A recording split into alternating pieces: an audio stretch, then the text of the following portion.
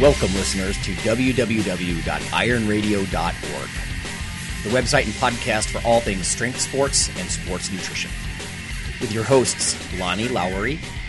Remember, Phil is like a gnarled old oak tree held together with scar tissue and bone spurs. Rob Fortney. And I'm telling you, the pain that I would suffer was beyond excruciating. And Phil Stevens. Do it, Rob. You'll kill all those nerves. Thanks for listening. Welcome, ironradio.org listeners. This is Lonnie Lowery. I'm an exercise physiology and nutrition professor of about 15 years, and I'm a former competitive bodybuilder. And this is Dr. John Mike. I'm an assistant professor in exercise science, strength coach, writer, speaker, strongman competitor, and the world's largest pancake eater. Ooh. Nice. We share that, brother. I love pancakes. Sometimes I'll try to health them up a little, and sometimes not, frankly. But, sometimes I'll throw a little bit of, soluble fiber powder in there, like a Fiber Sure. Yeah, they make you can certainly buy them in stores, but you can get them off Amazon, these protein pancakes, and they're really good. Yeah. I just use powder from a can. I just use my usual whey or casein. Yeah, that's powder. probably better, because usually the protein pancakes that I've seen in stores or offline, they don't come in large quantities, if you will. Yeah. So just use your whey and throw some grass-fed butter on there and mix it in with some blackberries and and some eggs and some bacon and some orange juice or whatever it is. Hey, you're ready to go. Oh yeah, that sounds perfect, man. I know you and I could. I'm not a very big person, but I have destroyed some buffets before. Yeah. So it's absolutely fun. Okay. We're going to start with some news, everyone. Phil is on the road again at another meet. He promises that he's not going to do this forever. I think this is his last meet until July, maybe. Strength and muscle sport news. Dr. Mike and I are going to handle this stuff. We've got some news. And then the topic of the day after we go to break is going to be bad idea, good idea. So we'll share some things that aren't just theoretical. They're actually things that we've screwed up on or that we've done well. And, maybe some of you can benefit from our experiences so you don't have to go through that as well. Okay, so the first one, actually, both of our news bits were sent from listeners today. I set aside some of my usual pile so we could get to these. This first one is from Karen, and Karen, you know who you are. Extended rest between weightlifting sets could help muscle growth. So this is from Science Daily and the University of Birmingham. It says, researchers at the University of Birmingham have found that extended rest intervals between sets of weightlifting could help with muscle growth. This has been published in, Experimental Physiology. The first author was McKendry. But it says, the findings published in Experimental Physiology go against the conventional belief that favors shorter periods of rest. Now, I'm not sure that that's conventional belief, but it depends on your goals maybe. But what they did was they took 16 males. They had them complete resistance exercise interspersed with either 1 minute or 5 minutes of rest. Then they took biopsies immediately after finishing at 4 hours, 24 hours, and 28 hours post-exercise. So a lot of people might know this, but that's sort of the sweet spot for elevated muscle protein synthesis after a stimulus. And then they analyzed it for myofibrillar protein synthesis and for different kind of cellular signaling. In the early part of recovery, the increase in muscle protein synthesis from resting levels above rest was twofold greater in those that had the longer rest periods. They saw a 152% increase in muscle protein synthesis with the 5-minute rests and only a 76% increase in muscle protein synthesis with those shorter 1-minute rest periods. So it says Dr. Lee Breen from that same university, he explained that with short rests of 1 minute, though the hormonal response is superior with the short rest, the actual muscle response is blunted compared to the longer rest periods. So thank you, Karen. I hadn't seen anything about that. I imagine there's a lot of different programming, intensity and movement and other things that go into play here. But I don't know, John, what do you think about that? Longer rests, more growth. Yeah, and it really goes back to the earlier days, like in the early 90s, with guys like Bill Kramer and Fleck and Hakkinen out of their studies. Well, of course, Bill Kramer, when he was at UConn years ago, now he's been at Ohio State, and Hakkinen out of Finland. Yep. In the earlier days, we talked about growth hormone and testosterone hormonal releases and responses with resistance exercise.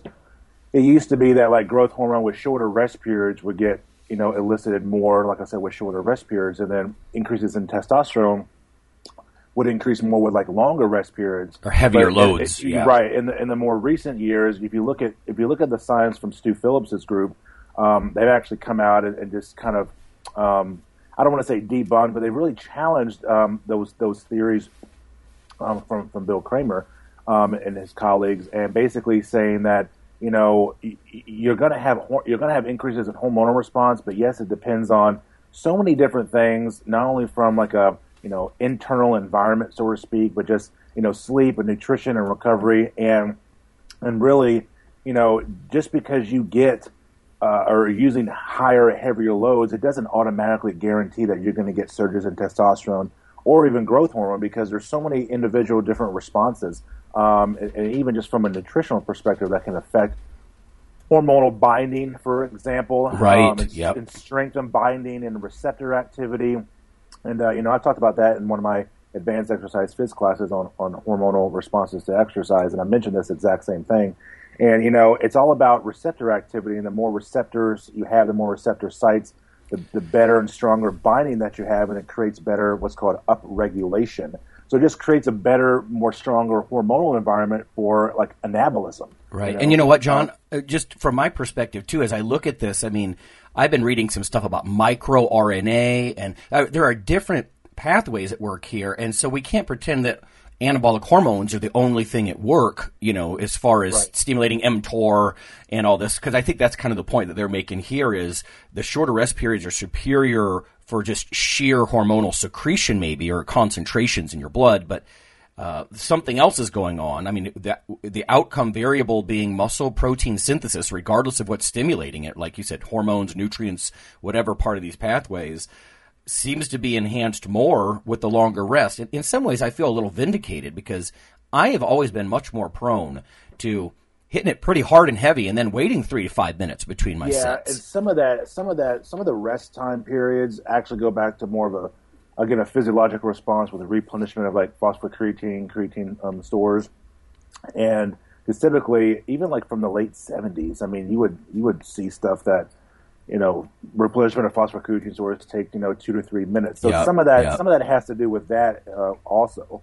But if you also look at things like cortisol, there was a couple of really great papers from Stu Phillips's group in West from their university at McMaster, and people talk about like short-term increases in cortisol, and people talk about cortisol like it's just all of a fucking bad thing, right? And I'm just like, either you've been living in a box, for the last 10 years, or you need to, you're not well versed in some of the newer science. But some of the newer science on cortisol is that yes, it is catabolic in nature, okay, but when it comes to resistance exercise, short-term increases in cortisol are actually not catabolic. They're more associated with increases in hypertrophy, and hypertrophy and lean body mass, because of the stress-induced response from training. Right. And so when you think of just the mechanisms to facilitate hypertrophy, mechanical tension or time under tension,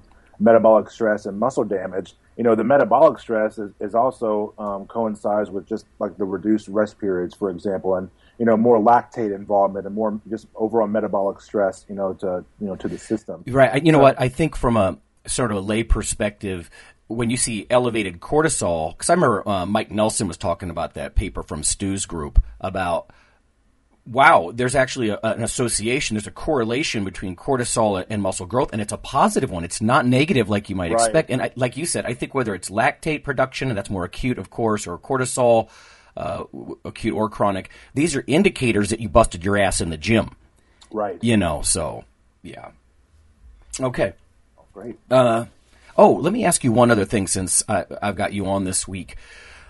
Have you seen anything? Because I have not. Nick Bird says those data are out there, I believe. But the muscle protein synthesis time course, wouldn't it be extended beyond the 24 to 36 hours when you did a lot of eccentric? I mean, you got a lot of eccentric muscle damage. You know what I'm talking about? You would think that whole time course would be extended more than the usual 24 to 36 hours that we hear about. In your dissertation, because I know you just did a lot of work with eccentrics, did you see anything about MPS or no? Yeah, a few things actually. Yeah, but on the whole, it's not a very large data set, if you will. And there's really that and eccentrics and immune response and activity. Both of those kind of subtopics, if you will, are very kind of limited in scope in terms of just like the pure eccentric activity.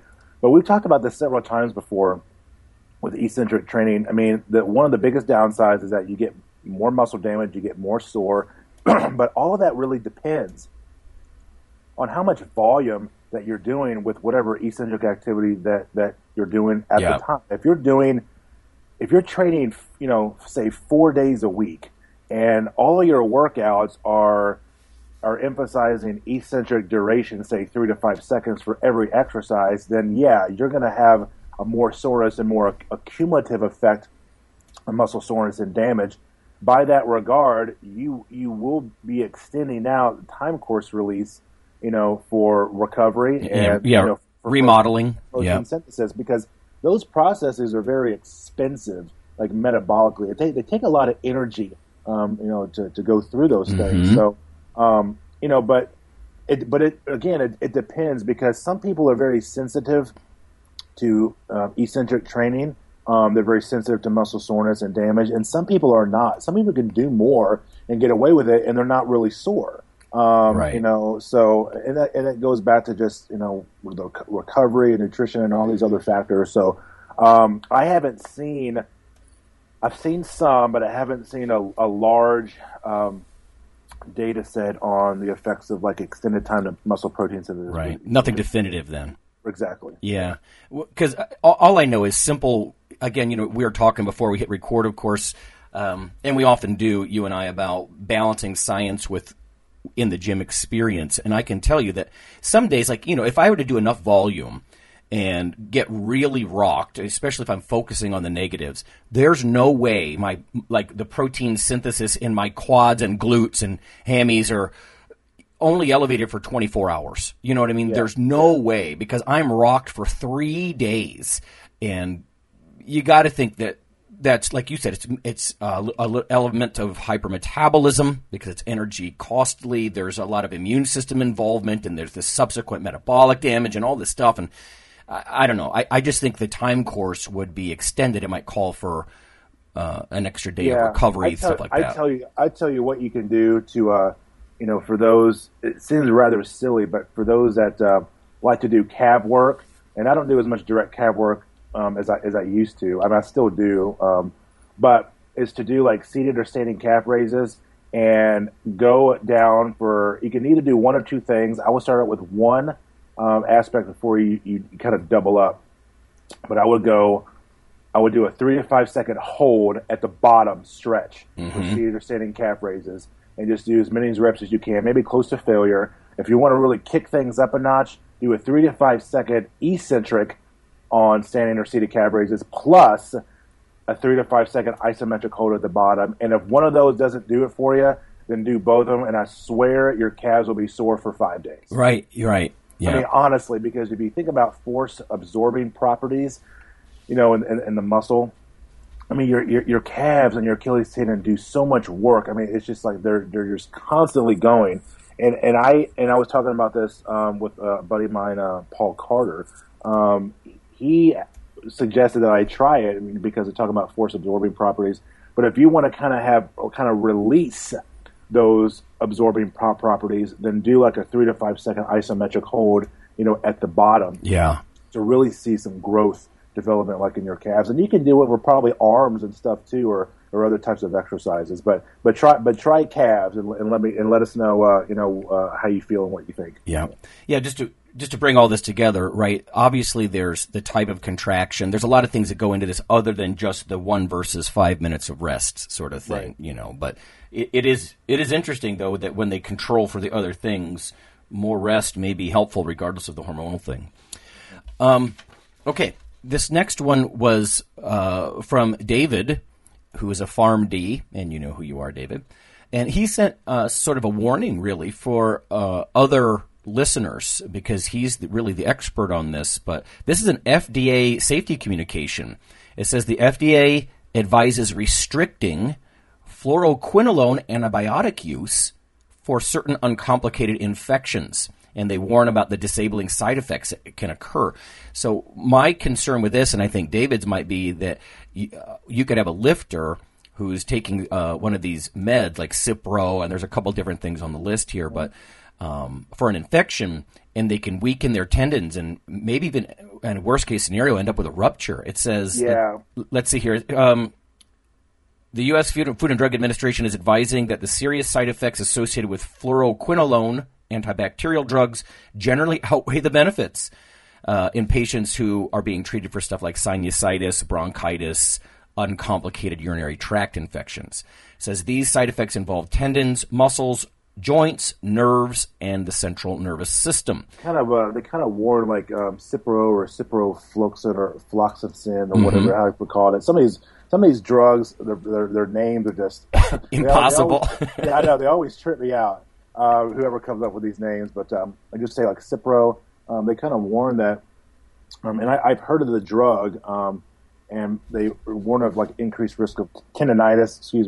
Like tendon ruptures, especially people that are maybe like older than like 55 or 60. Okay. But one of the things I think is kind of important to say is that even some of these drugs that can increase risk of like injury or tendinitis or tendon rupture, they can likely affect people that are younger too. But typically when you're younger, I mean, you have just healthier joints, healthier tendon, more hydrated tissues. Yeah, you're more hydrated tissues. But they said for people that are maybe older than 55 or 60, and then those that it may affect.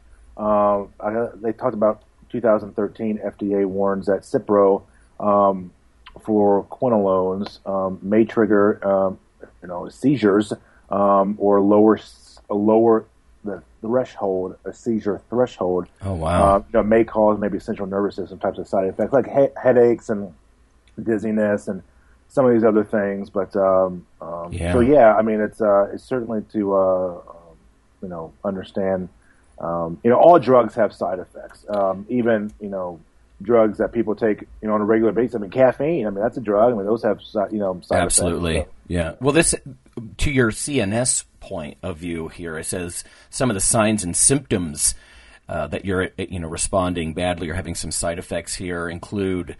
Like we said, tendon, joint, and muscle pain. Also, pins and needles, tingling or pricking sensations, and then confusion and even hallucinations. So apparently they affect your central nervous system quite a bit as well. So I guess all we're saying is you should probably check with your doctor. If you're being treated with this class of drugs, these fluoroquinolone drugs, stuff like Cipro, Levaquin, afloxacin, I can barely pronounce some of these myself, then, check with your doctor because, God, you don't want to go putting in a, heavy set in the gym or doing something like, John was just talking about with bouncing or doing isometric at the bottom of a calf movement. And you're like, oh, shit, my Achilles let go, Right. Because you're on this med. Anyway, that's scary stuff. So thanks, David, for letting us know. All right. I have one last thing. Really two, but one last bit from a listener before we go to break here. This is a difficult question, and we'll see if Dr. Mike and I can't answer this. This is from Dustin, and we'll just leave it at that. Hey, Dr. Lowry, I've been a longtime listener of the show. It's definitely one of my favorites. I just recently came across this oddity in my personal experience. He said, but I know I'm N equals 1. So that's funny. For background, I'm lactose intolerant, or some variation of that, and by that I mean some forms of dairy literally knock the shit out of me, like diarrhea and gas, and others seem to be perfectly fine. And, I can identify with this, actually. I avoid cheese unless it's super aged. I avoid milk, pizza, and my symptoms can usually be controlled with a lactate or two, but not always with some of these things. I do heavy cream in my coffee every morning, and I have no ill effects from that. And I'm not surprised by that, right? You're talking about something that's much more fatty and less on the lactose and carb side. Anyway, whey protein powders, even those that claim to be lactose-free or that include lactase in them, all destroy me, even if I supplement with an extra lactate or two. The term I generally use is they make me shit like a goose. So he said, I know that's too much info, but, sometimes it's not just gas. And, dude, Dustin, trust me, I actually know a lactose intolerance researcher, and the way he collects his data would shock you. So he says, if I add that protein to hot, but not too hot coffee, I'm actually fine. If the coffee's too hot, the protein clumps into concrete and is probably no good. And then he says, is it killing the stuff? Not sure, but it becomes undrinkable if the coffee's too hot. If the coffee is just hot enough, the protein blends in. It becomes a tasty, like coffee chocolate or, shake almost. And even without any extra lactate tablets, I'm fine, totally fine. I experimented with doing this with just water to see if that worked. So he's kind of controlling now. He's looking at temperature, but controlling for the medium here. And essentially, it did not, as I understand it.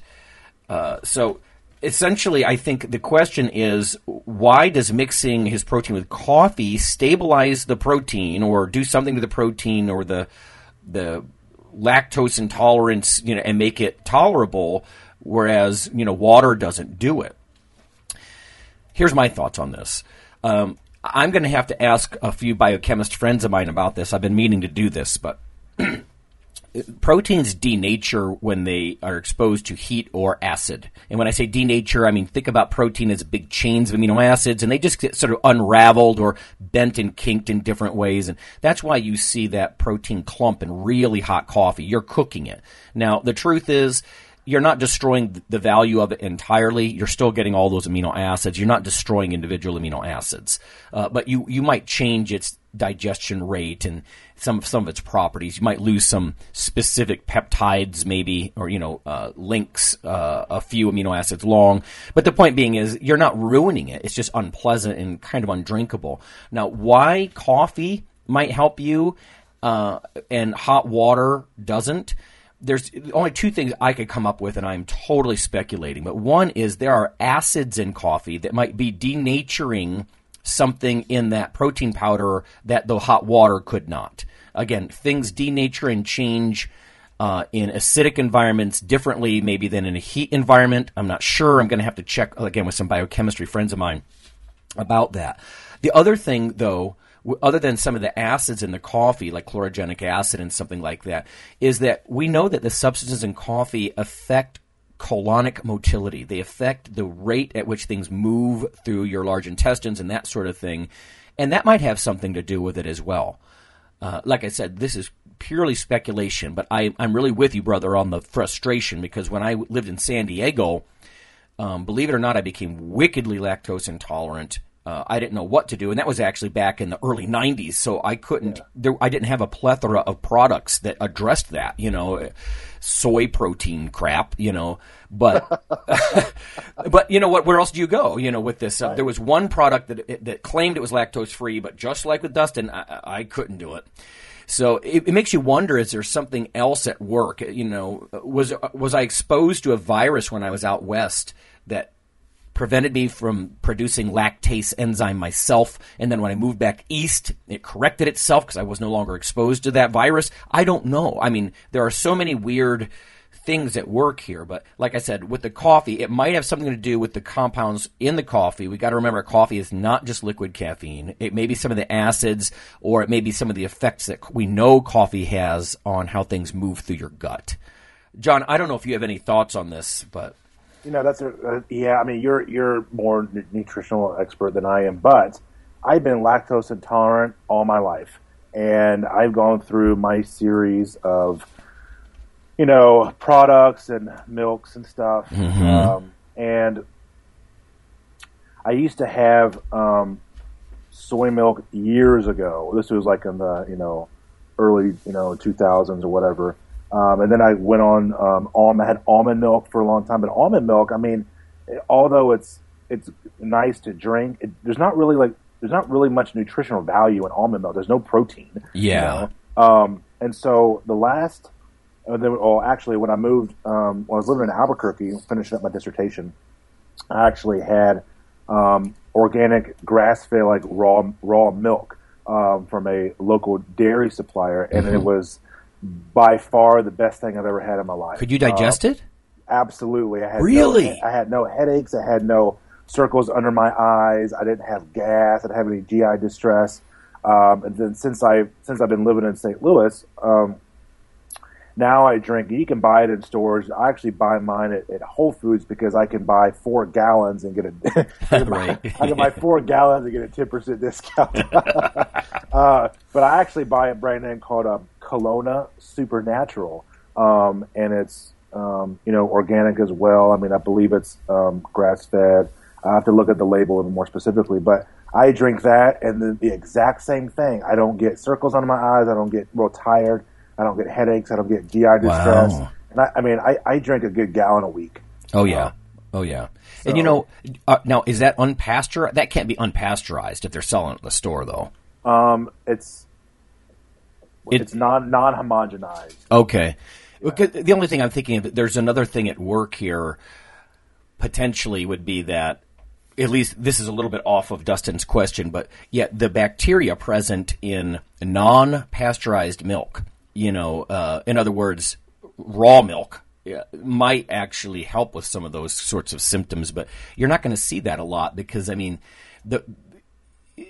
when you drink raw milk, you better have a trusted farmer right next door kind of thing, in my opinion. You can't get something that sits on the shelf for several days. If they don't pasteurize it, right, if they don't kill off some of the baseline bacteria, and I know they kill some of the good bacteria along with the bad, but I think you got to understand the food industry, too. You can't have farmers putting milk on the shelves in a grocery store for, like, one day, and then they just throw it away. Yeah. It's just such a waste. So I know a lot of raw milk pundits call it dead milk and this and that, but I do think it's interesting playing with, like you said, different experiments, goat's milk, pasteurized, unpasteurized, different kinds of homogenization. So I'm actually on their website, Kelowna's, and it's actually milk from Iowa Amish and Mennonite farms, and it meets standards of non-homogenized, grass-fed, BAS pasteurized, Grade A, USDA certified organic, and kosher certified. Wow! So yeah. I mean, it's like $6 per gallon. Well, it's a specialty product, So yeah, but it's awesome. I mean, if you want to put on some weight, there you go. There you go. Well, and you know what? I mean, this is something to consider too. I mean, maybe instead of it sounds like Justin's figured it out. He's got the right combination for himself with the coffee, the perfect temperature coffee. But yeah, maybe you just don't do it with protein powders. I mean, you can get an awful lot of protein from food, so. Okay, I got one last thing, and then we really got to go to break. We're taking a little too long here. But if any of our listeners listen through an Android portable device, I would love for you to just fire us an email. I know that, I got some message from Google recently that were accessible through Google Play, and I actually met with a guy recently who started the Satchel podcast player. He runs a completely different genre podcast, but the point being is Satchel is also available on Google Play. So I'm just trying to play around with some of these different apps and devices, and because I tend to do stuff through either my PC, iTunes through my big desktop computer, or on my iPhone. But I don't have an Android, so I'm curious about how some of these things look, frankly, how you access it, whether it's Google Play or the Satchel podcast player specifically, or I'm just not an Android guy. So if anybody wants to give us feedback. Got to reach the masses. Right. Okay, we're going to go to break. When we come back, we're going to talk about bad idea, good idea. And we'll go through several different iterations of a lifter's lifestyle.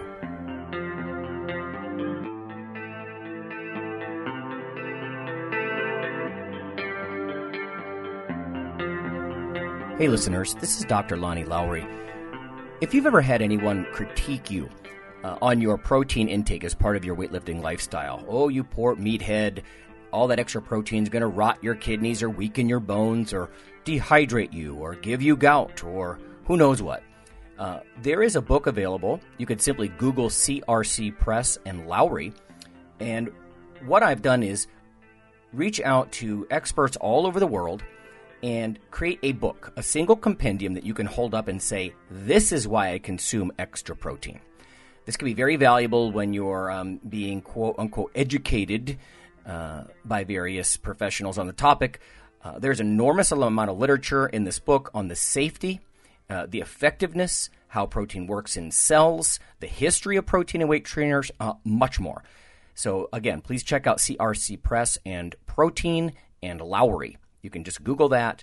And I do, full disclosure, I do make a small single-digit royalty on the book.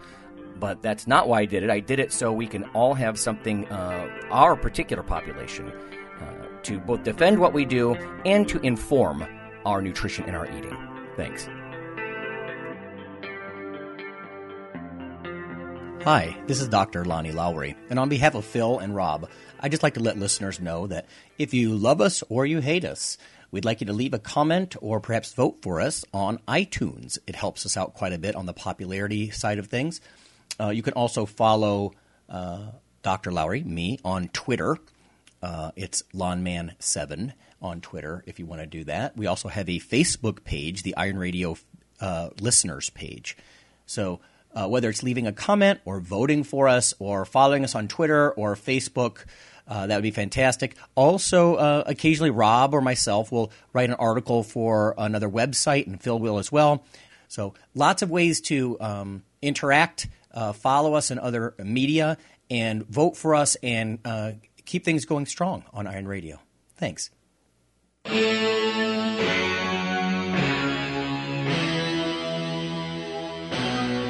Like your weekly fix of Iron Radio? In addition to being a popular institute on iTunes, we are also on email. Simply go to www.ironradio.org and sign up for the voluntary email. You'll get a once-per-week email, no more. That's little more than the show notes and a link to the audio. So go for it.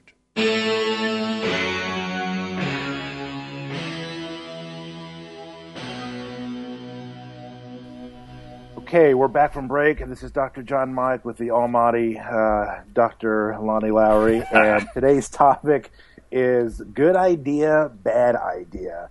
And, you know, this could be things with lifting, nutrition, and it actually made me think of one. Several years ago when I was training for a contest, a friend of mine, Jeremy, and I, this was about probably 4 weeks out from the contest, and we decided to hit up Mickey D's. And, and so we went there about 2 to 3 times a week. For mainly lunch, and I would get like I didn't get burgers because I don't eat fast food burgers unless they're from In-N-Out. For those that are listening on the West Coast or Arizona or even Texas, but or even Nevada. But I would go there about 2 or 3 times a week, and I would get like a couple, like maybe 2 or 3 like chicken sandwiches, some fries, and Diet Coke. Obviously got to hit the Diet Coke, right? And so we did that about 2 or 3 times a week for about 3 or 4 weeks leading up to the contest. And mainly just to kind of pack on calories and put on weight and stuff. And probably about after the 3rd time, I mean, we just felt like shit. I did good in the contest. I think I got like 2nd or 3rd. But the point I'm trying to make is that, if you want to just if you just need to put on weight, and you don't really care about, body composition, that's probably one strategy, even though I would not recommend it. But even though McDonald's is certainly not real food, it does get you big. So that's kind of one of the stories, that I have, and about things about like not to do. You certainly don't want to drink Mountain Dew or beer post-workout. I've done that too earlier on in my training career. Mm-hmm. Felt like crap. I think I put on like, it felt like I put on like 3% body composition overnight. Just getting fat just cause, yeah. Honestly, like, because I remember in my younger days in undergrad, I was asking like, what's a good, post-workout, beverage to have, and one of my professors at the time, it was like Mountain Dew. I was like, what? And I was really young and naive. I mean, this was before I even right. matriculated further. But I was like, oh, well, I guess I'll just try it. And I had it. And oh, my God, I felt like crap. Mountain Dew was like probably literally like the worst drink. You know what, John? I think you probably agree with me then that if it fits your macros, guys, I can't say I'm in agreement. I get their point, but at the same time, if you're getting your carbohydrates from Mountain Dew and your protein sources, and fats from McDonald's, you feel like crap sometimes. With that sort of dirty bulk sort of idea, as opposed if you did it with something, like your carbs are from yams and your proteins from chicken or whatever, your fats from avocados. It's just different to me, It is, yeah. And it's a long-term effect. I think it's the slow accumulative effect of those phytochemicals, of course, in the plants, and even the zoochemicals in the meats, and like you're all actually kind of a snob, John, when it comes to nutrition, because you go for this real. I mean, I know you have a digestive issue with the milk, but you love your grass-fed products and and stuff like that. Yeah, I like grass-fed butter, grass-fed meat. I mean, and I buy that stuff, but I'm not. Like when I go out to restaurants or whatever, I'm not like, hey, can I have some grass-fed butter and grass-fed meat? Sure, yeah. I typically take it easy a little bit, but I'm somewhat of a snob. But I mean, it's just come with experience and wisdom and just getting more knowledge about. Well, it's the quality, it's it's the quality of the foods. Yeah, exactly. And there, I mean, and to be fair, you actually can get rather healthy choices at some fast food places.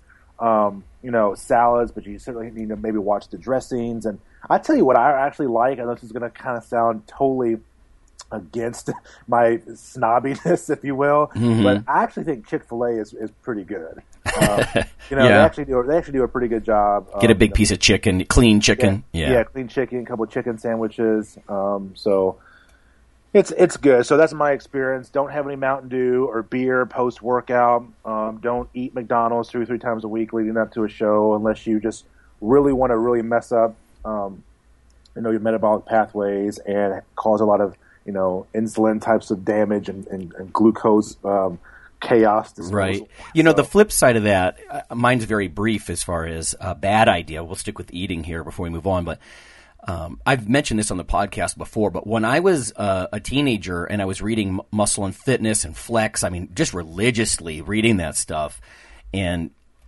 I kind of think about this. So you're talking throughout the 80s, early 90s, and we were in that don't eat fat era. And I wouldn't eat anything with more than 200 milligrams of sodium, I'm not kidding, or 3 grams of fat. And I really think that severely limited my gains. I mean, I was in track, martial arts, and lifting, and, so my energy balance was so negative, it was just ridiculous. And my weight gain was practically non-existent until I actually removed some of the sports, to correct the positive energy balance. But it wasn't until much later that I would loosen up and actually eat something with more than 3 grams of fat or 200 milligrams of sodium. And those of you guys who look at labels, you're probably thinking, God, that's ridiculously strict. And I'm like, yeah, it is. And, I was always super lean. I mean, I was actually -% fat in the underwater weighing tank when I was an undergrad. That's awesome. But we actually used the blackmail formula for me, because it adjusts for the differences in bone density and stuff. And then I got more realistic single-digit numbers. But I paid the price, right? I was scrawny, So that was something that I had to overcome, that energy balance and that strictness, On a positive thing, let me offer a positive thing while, John, you think about something. But when I last competed, it was 2011, 2012, I think, I thought, I'm in my early 40s, I better do something more dramatic. So I actually did sort of a pulse fast on Fridays or a leucine fast kind of, where I would take just half a scoop of whey or whey casein blend, literally just like 8-10 grams of protein, and I would put a couple of grams of leucine in there, and I would sip that every 90 minutes or so out of a giant jug. I actually pre-prepared the jug, and all day, every 90 minutes I would sip some, just enough to keep you from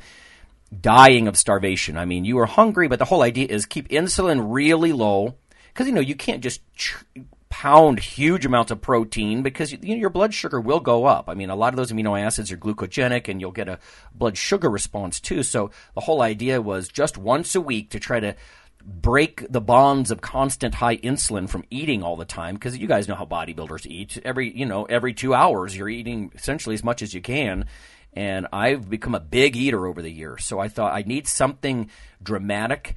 And once a week I would trickle in, the basically low-dose protein with some leucine, to try to maximize the muscle protein synthesis response.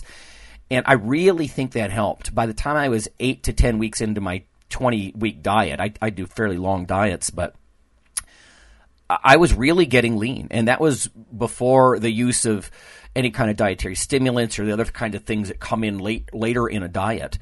I was definitely getting leaner from that, and I don't think I was losing mass.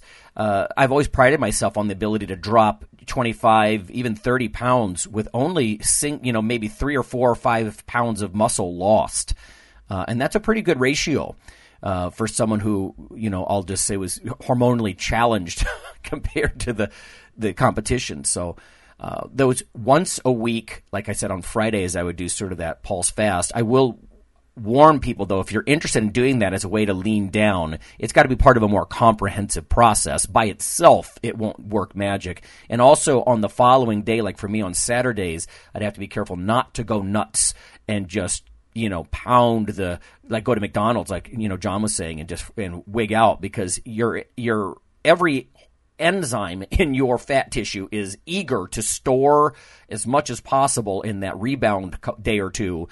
So you got to be careful with the rebound side of that. But on a positive thing, I think that was actually a good idea for me. Like I said, I needed something really dramatic just to keep my insulin down one day a week, so. Anything positive that you really think you did right, John? Oh, gosh. I think probably over the last couple of years, one of the best things that I've done with my training is just go to the conjugate training system, the conjugate training method, incorporating, a little bit more rotation, not only exercises, but just different angles, different specialty bars, bands, chains, moving away from, when I was in my mid-late 20s, I mean, I would do a lot of, heavier lifting, like probably more max effort stuff. And then when I went to conjugate, I could, because of the dynamic effort and rep method, I can train, harder and more frequently without doing as much max effort work all the time. Like I did a max effort. I pulled deadlifted 650 to about 660 2 weeks ago. Ooh, boom. So no straps, just kind of a really low block off the floor. Is only probably about maybe 11 inches off the floor. So pretty really close to the floor, off the floor actually. And so I had like 550 bar weight on there with over 100 pounds of orange band tension. So just a belt, no straps, and the last time I pulled max effort was early February, and it was like 630, 640. So I moved up, 20 pounds, 20 to 25 pounds. So the whole method's working. Yeah, I mean, and it's been working over the last couple of years. So I rotate out with dynamic upper and lower body days. Hey, John, let me pause you there. Can you define for listeners what you mean by dynamic days? Yeah, so like dynamic effort is really just speed work. That's really all it is. So utilizing anywhere from maybe 30 to 50% of max effort. So 30 to 50%, and you're using it for speed. It could be anywhere from maybe say for example, eight sets of 2, 8 sets of 3, up to 10 to 12 sets of 2 to 3 reps. Typically, like in bench, you typically want to stick to triples or reps of 3, because if you can think about it, you should be able to do 1 rep, per second for speed work. So squat is usually reps or doubles or 2 reps and you can use accommodating resistance, with those things. But if you think about the force velocity curve, most people would just train at max efforts too often and too much, and they don't focus on the other angles or aspects of the curve. Right. Yes. Whether it's power or strength speed, strength speed is just strength in the conditions of speed. So they're actually lifting heavier weights faster, or speed strength, which is speed in the conditions of strength, which is moving lighter weights faster, or even just speed work, which is more just pure velocity and acceleration, or explosive power like plyometrics and jumps and that. Right, and it gives your body a break from just the max effort, heavy weight, right? And what I've mentioned in like all of my classes and stuff is that most people just want to focus too much on max strength, and then when they don't focus on the other aspects of training and training methods, over time, their max strength is going to suffer because of it. Because most of your performance increases and gains that you get really come from submax training. And really working on your weak points. So that's one of the best things that I've done in my training, just really continue to hammer weak points, and just do all the little small things very well. Whether they're like band pull aparts and shoulder stability, core stability, different angles, chops, lifts, get ups. I started doing some upper body like agility ladder drills. Oh, mm-hmm. Just to kind of throw in some different. I did a 40-inch box jump a few weeks ago with a 50-pound weight vest on. Oh my God! Yeah, you got be careful, man. You're a big dude. I can't. I mean, I cleared it pretty well. I mean, it's on my Instagram. You can look it up. Wow. So I usually post most of my training vids to Instagram, but yeah, that's probably one of the best things I've done over the last couple of years is just go and switch to conjugate training and some more work capacity. I can train more, and I feel great. I mean, some days are better than others, but that's probably one of the best things that I've done. Well, I think you need a lot of volume. Can you tell listeners how big are you? How tall and how heavy are you? Just to remind them. I'm almost 6'4", and now I'm 293. Yeah, so Dr. Mike's a big dude, so yeah. I can see where, like, I am on the other end of the spectrum with a lot of that stuff. Like, you talk about some people, they need a lot of volume, even with eccentric, contractions. I'm not one of them. I can make myself so sore I can barely move with probably something like 5 sets of 5, It just depends. I think some of it's experience, too, though, because I can really kind of focus on a particular muscle, that sort of mind in the muscle kind of old school bodybuilding concept too, whereas some people, they don't know how to engage their lats or different things like that. But let's go down because we're running out of time here. What about supplements? If I can pin you down on a topic, was there a supplement that you ever tried that was a bad idea and then maybe one that was a good idea? Yeah, I think years ago, and when it was popular, was that Celtec shit. I don't even know. Is that even still around? I'm not sure. Rob always ripped on those guys, of course. Oh my gosh, that was. I would have rather take pure cane sugar and just drink it. Yeah. Than that crap. It was so gross. It was just loaded with just pure sugar, and I mean, I had it. But I almost got nauseous. I always thought that stuff was a ripoff just because, there was a whole series of products there that you're paying premium dollar, like $60 for a canister of the stuff that's, like you said, it's 90% sucrose. It's just table sugar. You could buy that for dirt cheap and add a little bit of creatine yourself instead of paying premium price for essentially sugar. And like you said, like nasty Kool-Aid flavor sugar. It was. That's really what it was. It was gross. It had like no. That's funny. Yeah. And then what is that? They still sell it obviously today, like the Hydroxycut stuff, and most of those things that people don't understand, and even some pre-workouts these days, they put niacin in there and other B vitamins and kind of get your heart rate up, fairly high depending on the type of exercise intensity that you're doing. But there's a whole buttload of products out there that are just not worth it. Gimmicky, yeah. Yeah. So those things. What about good, though? Good supplements, I would definitely say, not in any order, but fish oils, leucine, vitamin D. Oh, yeah, yeah. And like good quality magnesium and zinc. You know, that's interesting you said that, because Kelly and I are on a magnesium and zinc kind of kick, really. Both of us had slightly elevated blood pressure. And when I was heavier, you know, when I walk around at 230, for me, which I don't plan on doing anymore, I know why my blood pressure was up, you know, but now at around 210, I shouldn't have elevations like that. And part of it's because I'm deconditioned a little bit from work and school and everything. But I was specifically addressing it with trying to get more. I always get plenty of calcium from milk because I'm like you. I drink a gallon of milk a week probably.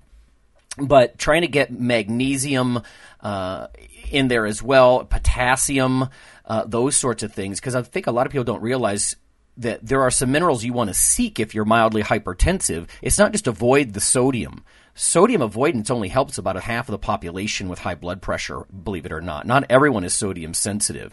But aside from avoiding the sodium, there are things like magnesium that have a relaxing effect, apparently on both your arteries, arterioles, and your muscles. I mean, I know a lot of guys, probably like you, John, zinc, magnesium, it just helps you relax at night. It has a general muscle relaxing quality. But I've been trying to focus more on that kind of stuff, too. So Kelly and I are actually taking like a zinc, magnesium thing and a little bit of extra potassium and that sort of thing, you know. So, yeah, that's a good one, too. You know, as far as negative for me, I've wasted money on so many products over the years. God, I remember when I was 16 years old, I've told this story before, but I mowed lawns all summer to save enough to buy a box of those Joe Weider. They were called anabolic mega packs. Nice. And they came in the little foil squares, like a 2-inch by 2-inch foil envelope thing. And, there was a bunch of these thrown into a box, you know, maybe the size of half of a cereal box. And it was basically a mix of vitamins and minerals and a few amino acids. And there was these steroidal claims, you know, effective as steroids and this and that. And ironically, later when I was in graduate school, I kind of, in a way, I got my money back because the federal government really slammed Weider pretty hard for making those steroid-like claims. Because, again, there was kids like me just, you know, wasting a summer's worth of money on this shit. And there's nothing wrong with vitamins and minerals and, you know, a handful of amino acids, but unlike what we know with leucine and stuff, it wasn't that. And it certainly wasn't a steroid alternative. Anyway, part of the sanctions against Weider was that they had to fund real protein or muscle building research, and some of that money went to Peter Lemon in the Kent State Lab. Well, that was right by my house, and I eventually became one of Peter Lemon's graduate assistants. So I got to use some of the equipment from the penalties for that very product that I bought into, you know, mistakenly. And I'll say one other thing, too. I haven't really wasted a lot of money on this, but I know people who do. I have students ask me this all the time. Testosterone boosters. Yeah. Don't bother. I mean, there are so many herbal, and you could find some indirect evidence.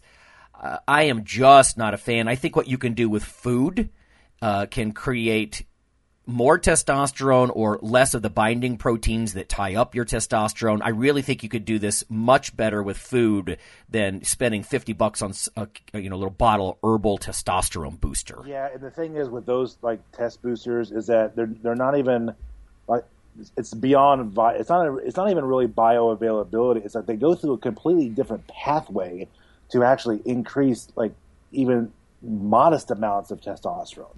You know, so a lot of times they go through like the luteinizing hormone like pathway, and you know, it's just those are kind of a waste. But so yeah, those are some of the things I think that we've done very good in terms of training nutrition and things that not so good.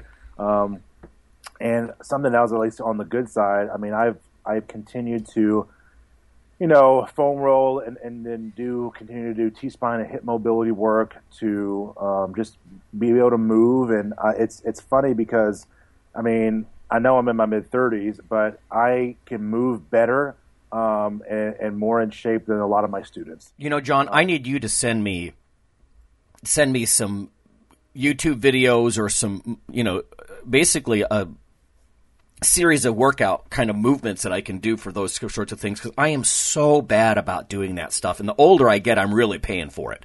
You know, I think what you do is good for your health in general too. Yeah, and I do a lot of, I mean, I do cardio and conditioning as well. And something that I've actually been doing the last, I don't know, month and a half, few months, I've actually started to do more intra-set, like, conditioning.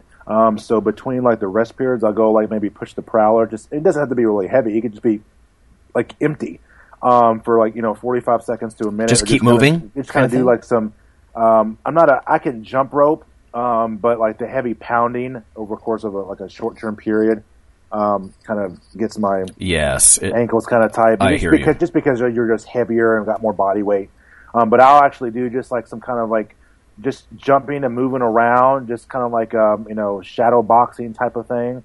And between, like I said, intra-set types of conditioning, and it helps. Like, I'm not tired during my workouts. I'm not tired, like, when I go home. I mean, I'm just hungry, and I could be up till, 12:30, 1 a.m. if I really wanted to, but I can't because I need to sleep. No, I'm telling you, though, dude, plus one to that, because I have been trying, some of the listeners know I haven't spoken about this much, but I didn't even get a gym membership for the last 2 months. I've been lifting in my basement, and I've been jogging, and you know what? I'm a very small-framed person, so 210 is a lot on my ankles. When you mention ankles, maybe think of this. I have been beating the hell out of myself, but with jogging sucks. Yeah. It just sucks. As soon as I get back to the gym, I need to do more of what you're talking about. I can get a lot of the same conditioning without that long, slow, steady bullshit.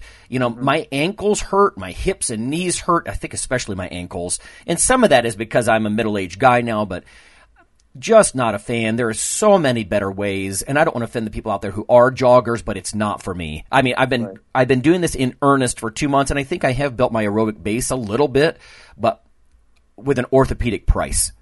It just brutal. Yeah, and it also stresses different energy systems too. Agreed. Agreed. That affect your recovery. So yeah. I'd rather do something intense and then have some of the aerobic conditioning happen during the interval, in between the intervals, the recovery. Like get my aerobic benefits in the recovery instead of trying to do the long, slow, steady, whatever. Okay, I'll tell you what. We have used up our time slot, and I think I might take our last one. We didn't really get to this, but I think it'd be good to have a whole episode, actually, bad idea, good idea, when it comes to psychosocial things. Yeah. So look for that in the future. I mean, because there's so many things on this list. Think about, like, habits. Have you ever been in a habit for an extended period of time that was good or bad? Because people are creatures of habit. Sometimes it's mindset, positivity, meditation, how you're thinking about things, being in the moment. So maybe it's peers. Have you been around peers that helped or hurt your training goals? Mentors. I know Phil's had some very notable mentors, or even gyms that you've been in. So I think we'll devote a whole episode to the psychosocial one as well. So, okay, well, we are out of time. So thanks, my man, for helping us out another week. Absolutely. Thank you. And Phil will be back with us next week once his, it's like a world tour of Power Meets here. Yeah, and I got 2 travels coming up.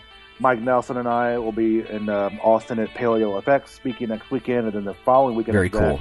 I'll be in New Jersey speaking. So. Okay, yeah, and the week after that, I think, I believe it's June 11th, the show, I'm going to have to record from a hotel room because I'll be down in Clearwater for the ISSN conference down there, so...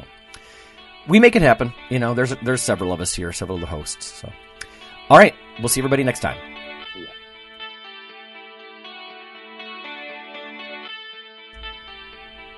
Hey, listeners. Have you seen the store at ironradio.org? There are 3 halls in the store. One for Phil, one for Fortress, and one for myself, Dr. Lowry. And they're thematic. So you can go into our Halls of Iron store and choose based on your goal. If you need something to learn or read or something nutritional, you can look in my store, Lonnie's store. If you want something about injury prevention or competition, then take a look at Phil's Hall of Iron. And if you want something about motivation or daily training, Fortress's Hall has what you're looking for. There are some fun, heroic descriptors as you browse through the store, so we try to make it a little more fun than the average boring online store. And whether you're a novice lifter or someone more experienced, you can take heart that you're not wasting your time. The things that we put in each Hall of Iron are actually based on our own recommendations. Protein powders that we know to be good, knee sleeves, wraps of some kind, things that Fortress uses in his own training. The stuff you see, you know is good. This way you don't waste time. So check out the Iron Radio store at ironradio.org and let us know what you think on the forums, and certainly you can request products and we will screen them before they go in. So thanks for listening. Iron Radio is accepting donations. If you like what we do, the professors, the scientists, the bodybuilding show promoters, the athletes themselves in powerlifting and bodybuilding, please consider making a donation or maybe buying something from the ironradio.org store. We also are accepting supporting members. So for $4 a month, which is frankly less than the bank sneaks out of your account in fees, you can step up and support a form of sort of public radio for the bodybuilding and the Iron Radio podcast and all of the audio on ironradio.org is for informational purposes only. If you're interested in starting a diet or exercise program, it's important to check with your physician. Also seek the help of registered dietitians, athletic trainers, and qualified exercise physiologists in order to make the progress that you need.